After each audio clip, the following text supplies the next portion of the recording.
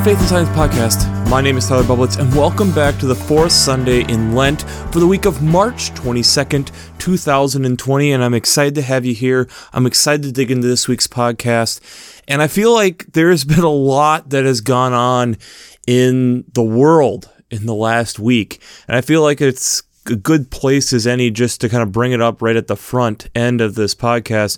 I know a lot of you are either involved in a church community or working within a church, and I know in a lot of ways we're all being stretched in totally different ways right now.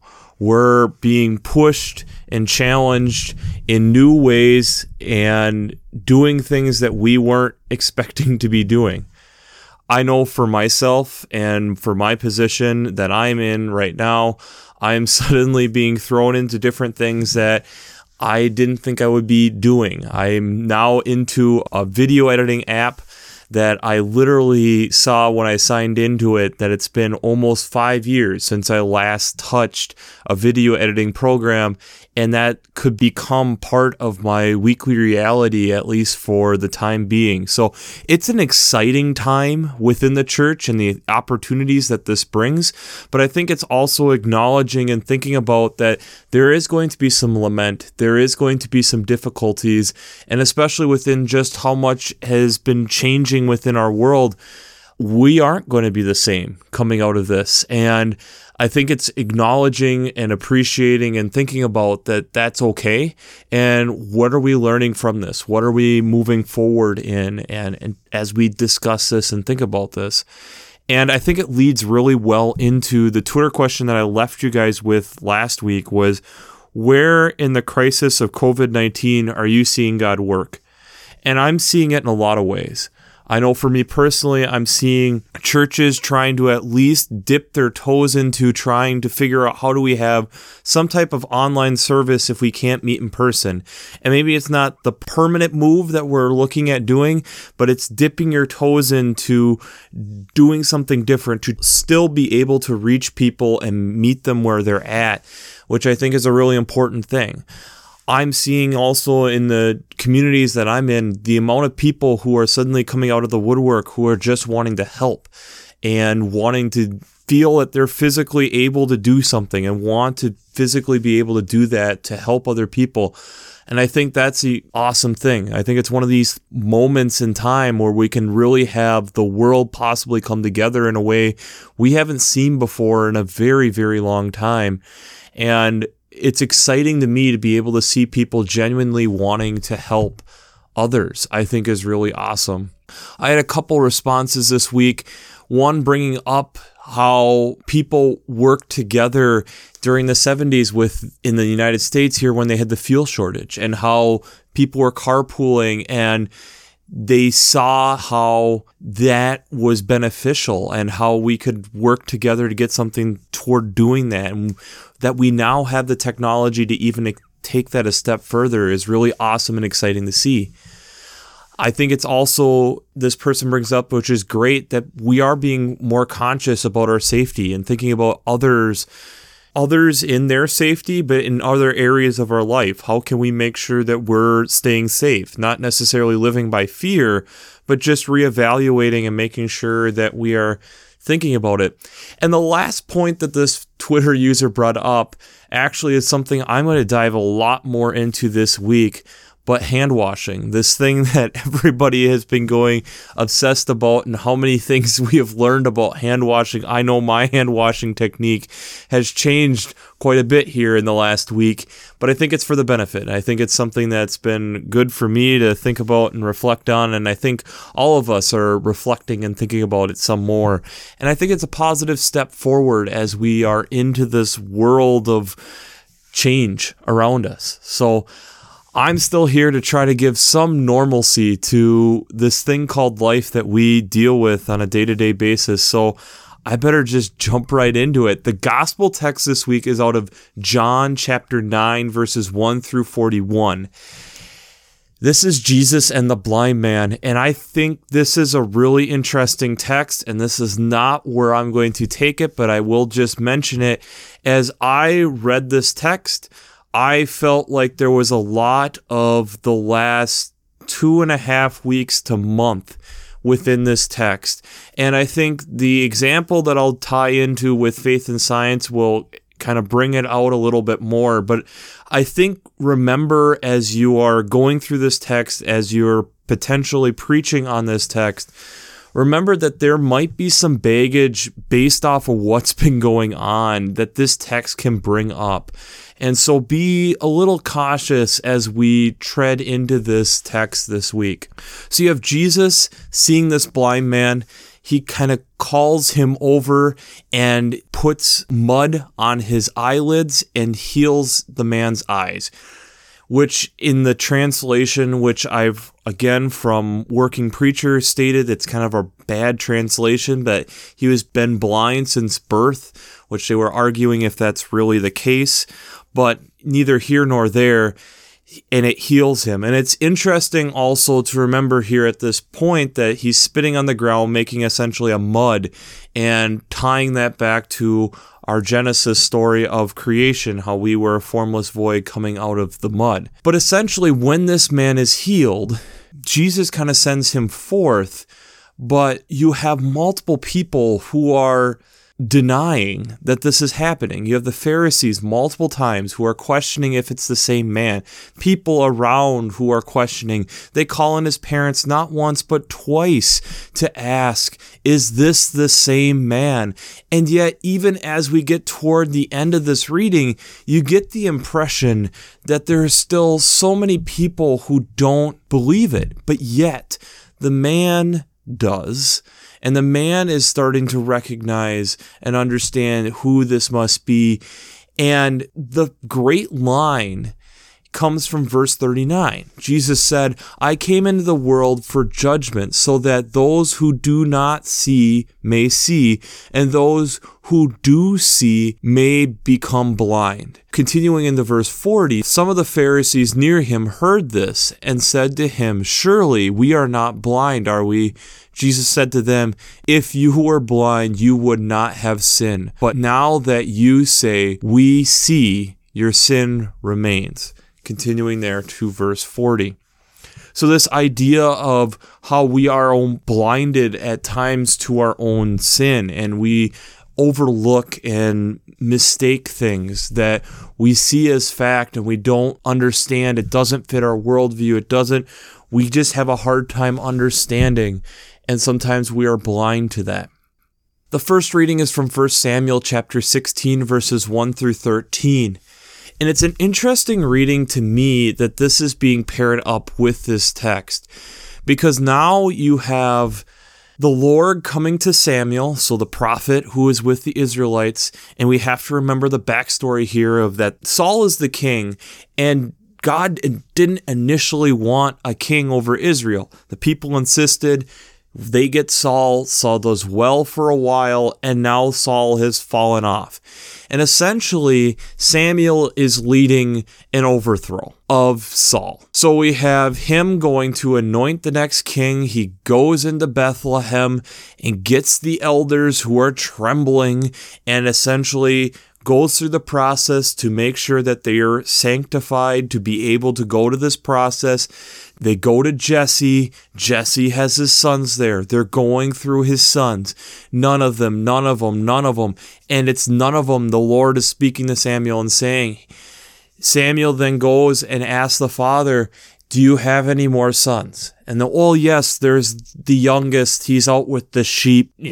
We don't think anything of him. Bring him back. And that's the one that God had wanted to be anointing to be the next king, the one who was overlooked, the one who was not thought of highly, the one who was the low, the meek, the person that was rejected is the one who is going to be the next king, David, and arguably the best king that Israel ever had.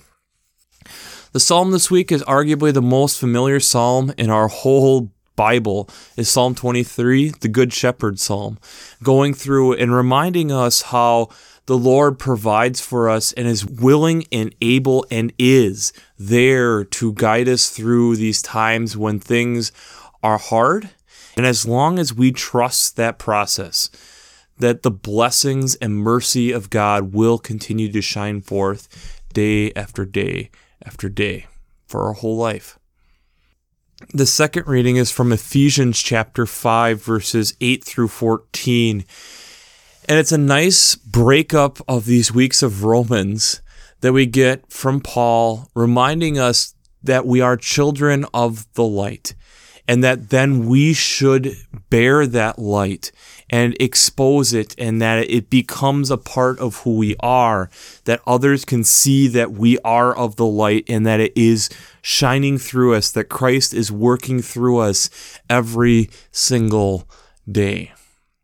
But before we get into how this ties to faith and science, we have to do our shameless plugs for Working Preacher. If you haven't checked out Working Preacher, I'd highly recommend it. Between their Sermon Brainwaves podcast, their commentaries, their discussions, it's such a great resource to have 4 seminary professors from Luther Seminary in St. Paul, Minnesota, discussing the week's text, plus multiple commentaries, plus discussions on multiple different things. There's things up there right now talking about COVID-19 if you're wanting more discussion on that from a Christian viewpoint.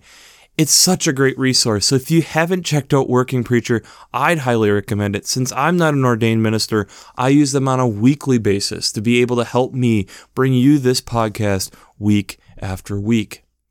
My second shameless plug is for God Friended Me on CBS. Again, if you're needing something to catch up on, to binge, to even really look into, God Friended Me is the thing I would recommend right now.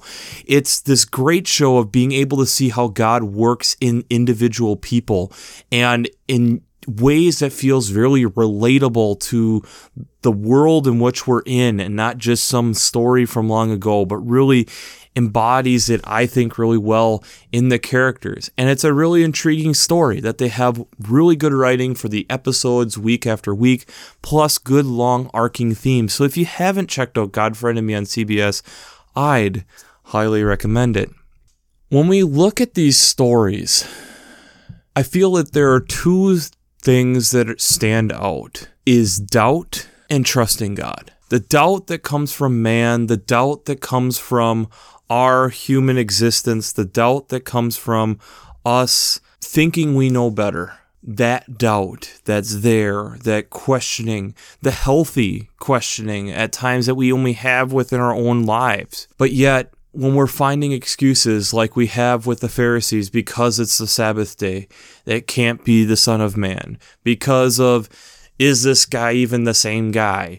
All these doubts that we have, and not understanding and acknowledging that something greater could be at work, is a problem. This is not the first time, nor will it be the last time in human history that this has happened.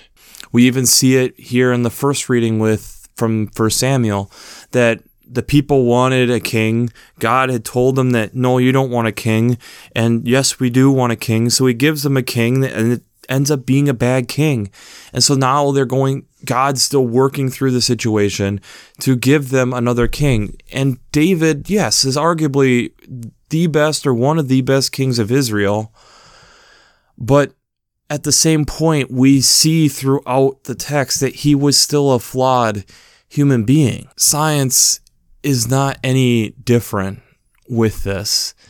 And I know that we're kind of probably bombarded with COVID-19 stuff, and I really didn't want to go that route. But I did find a route that isn't directly related to COVID-19, but yet still touches it in a way that we're all relating to now, that I think is a bit of a fresh story that a lot of us probably don't know. The person who came up with hand washing.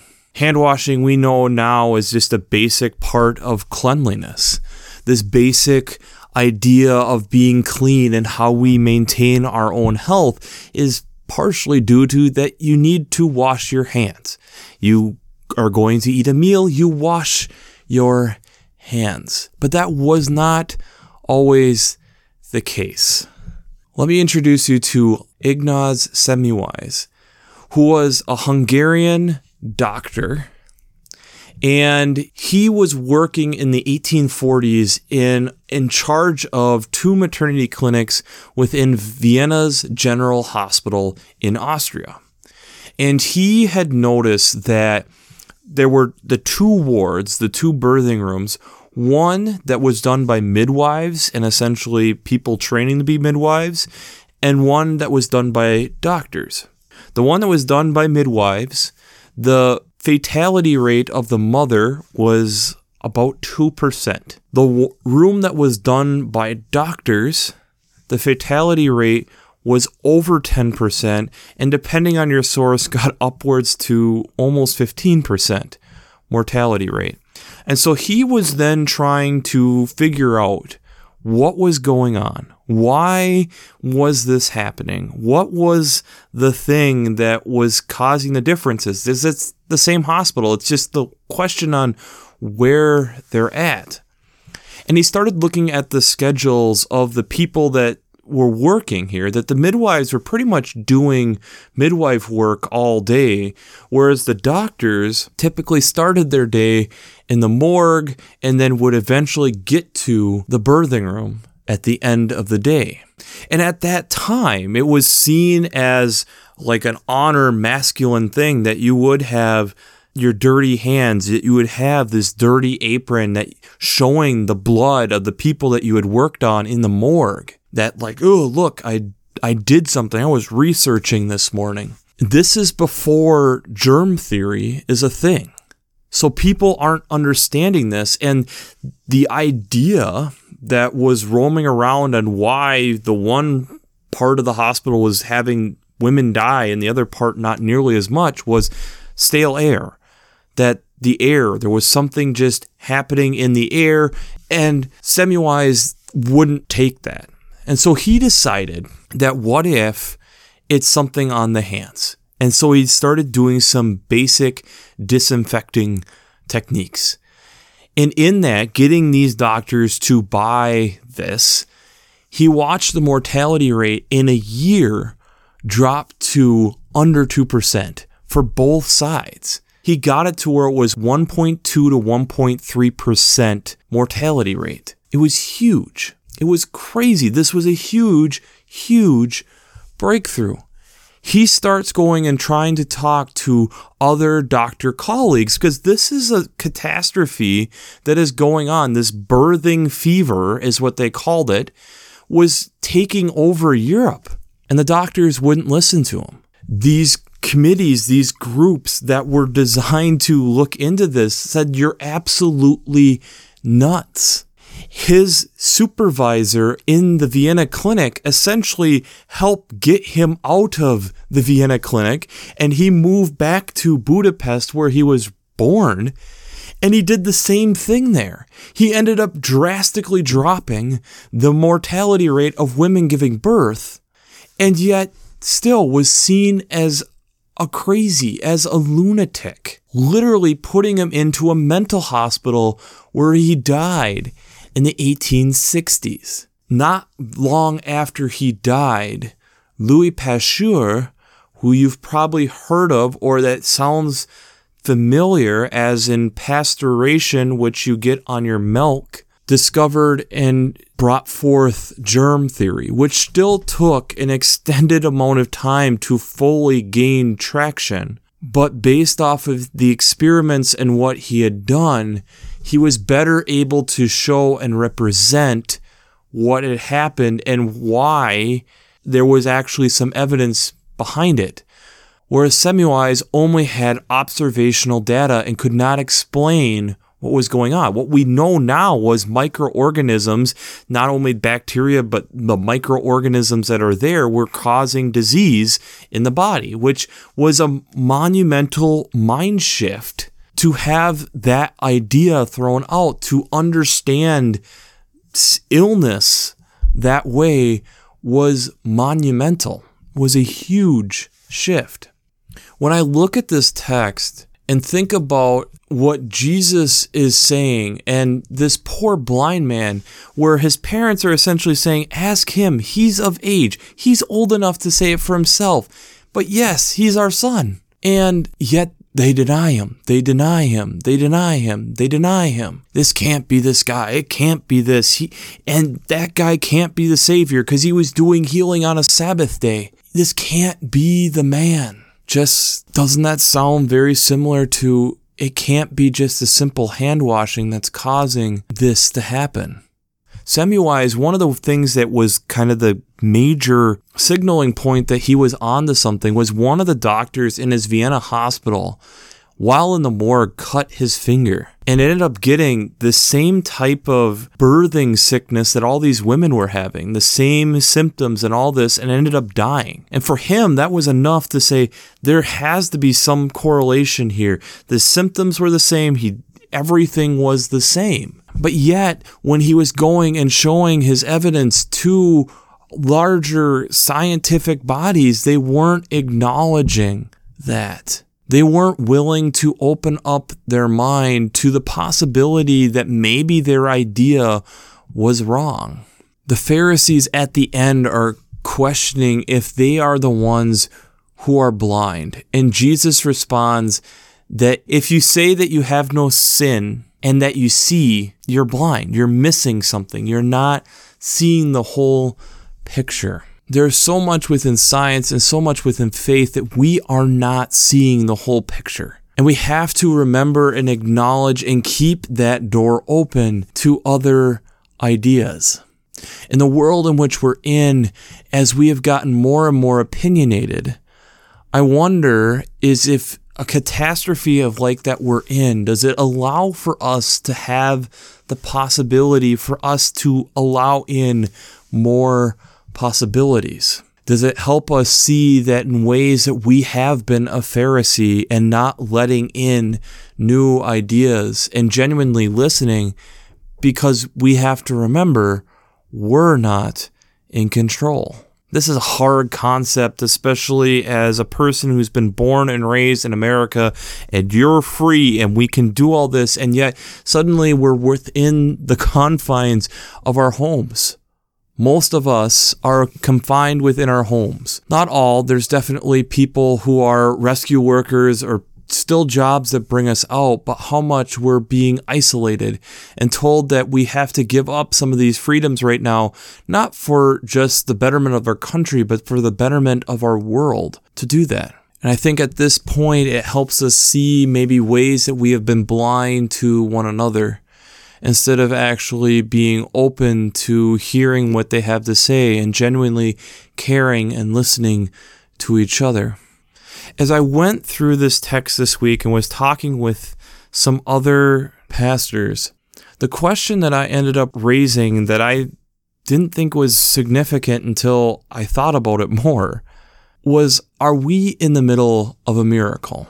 Because when I'm looking at this gospel text from John, the miracle happens, and we're watching everybody get caught up in all the technicalities. And is this the same man? Look when he did this. Let's call his family. We got to make sure it's the same guy. This honestly can't be the same guy. This can't be the Savior. This can't be the Messiah. Let's be honest. We're getting caught up in the technicalities instead of the what just happened, the miracle of what just happened. So the Twitter question I would have for you this week is, are we in the middle of a miracle? Defend your answer. I would argue at this point, and we'll see where I'm at next week, but I would argue one stance that you can take is yes, because I feel as a world, we're suddenly listening to each other a lot more. We genuinely care about each other, it feels like, a lot more. And suddenly all these things that we were bickering about have somewhat disappeared, and it's more of how can we help all of us together. It doesn't matter what your race, your background, your political affiliation, your identity is. We are suddenly realizing that we are human beings. And to me, if that's the case, that's a miracle. The other thing that I've thought about with all of this is that as we are having this catastrophe and then we are going through this in the northern hemisphere, spring is coming. Spring is happening, and the rest of creation is going to still go on with spring. Whether we are quarantined inside or doing what we normally do, we are still going to see the birds come back. We're still going to see the leaves pop from the trees. We're going to still see the snow melt and the grass appear and the flowers grow. All these things keep happening. And are these simple miracles that we just overlook, where we're Pharisees to the world that's happening around us? So I'll see if I'm still in the same spot next week, but I wonder, what are we being blind to? So 2 Twitter questions will be, are we in the middle of a miracle? Defend your answer. And what are we being blind to? Because I think there are things that all of us are blind to, and that's the beautiful thing about humankind, is we help each other see some of our own blindness in others and ourselves. So, we'll wrap this up as we always do. I pray God blesses you through your faith and amazes you through science. And stay healthy out there.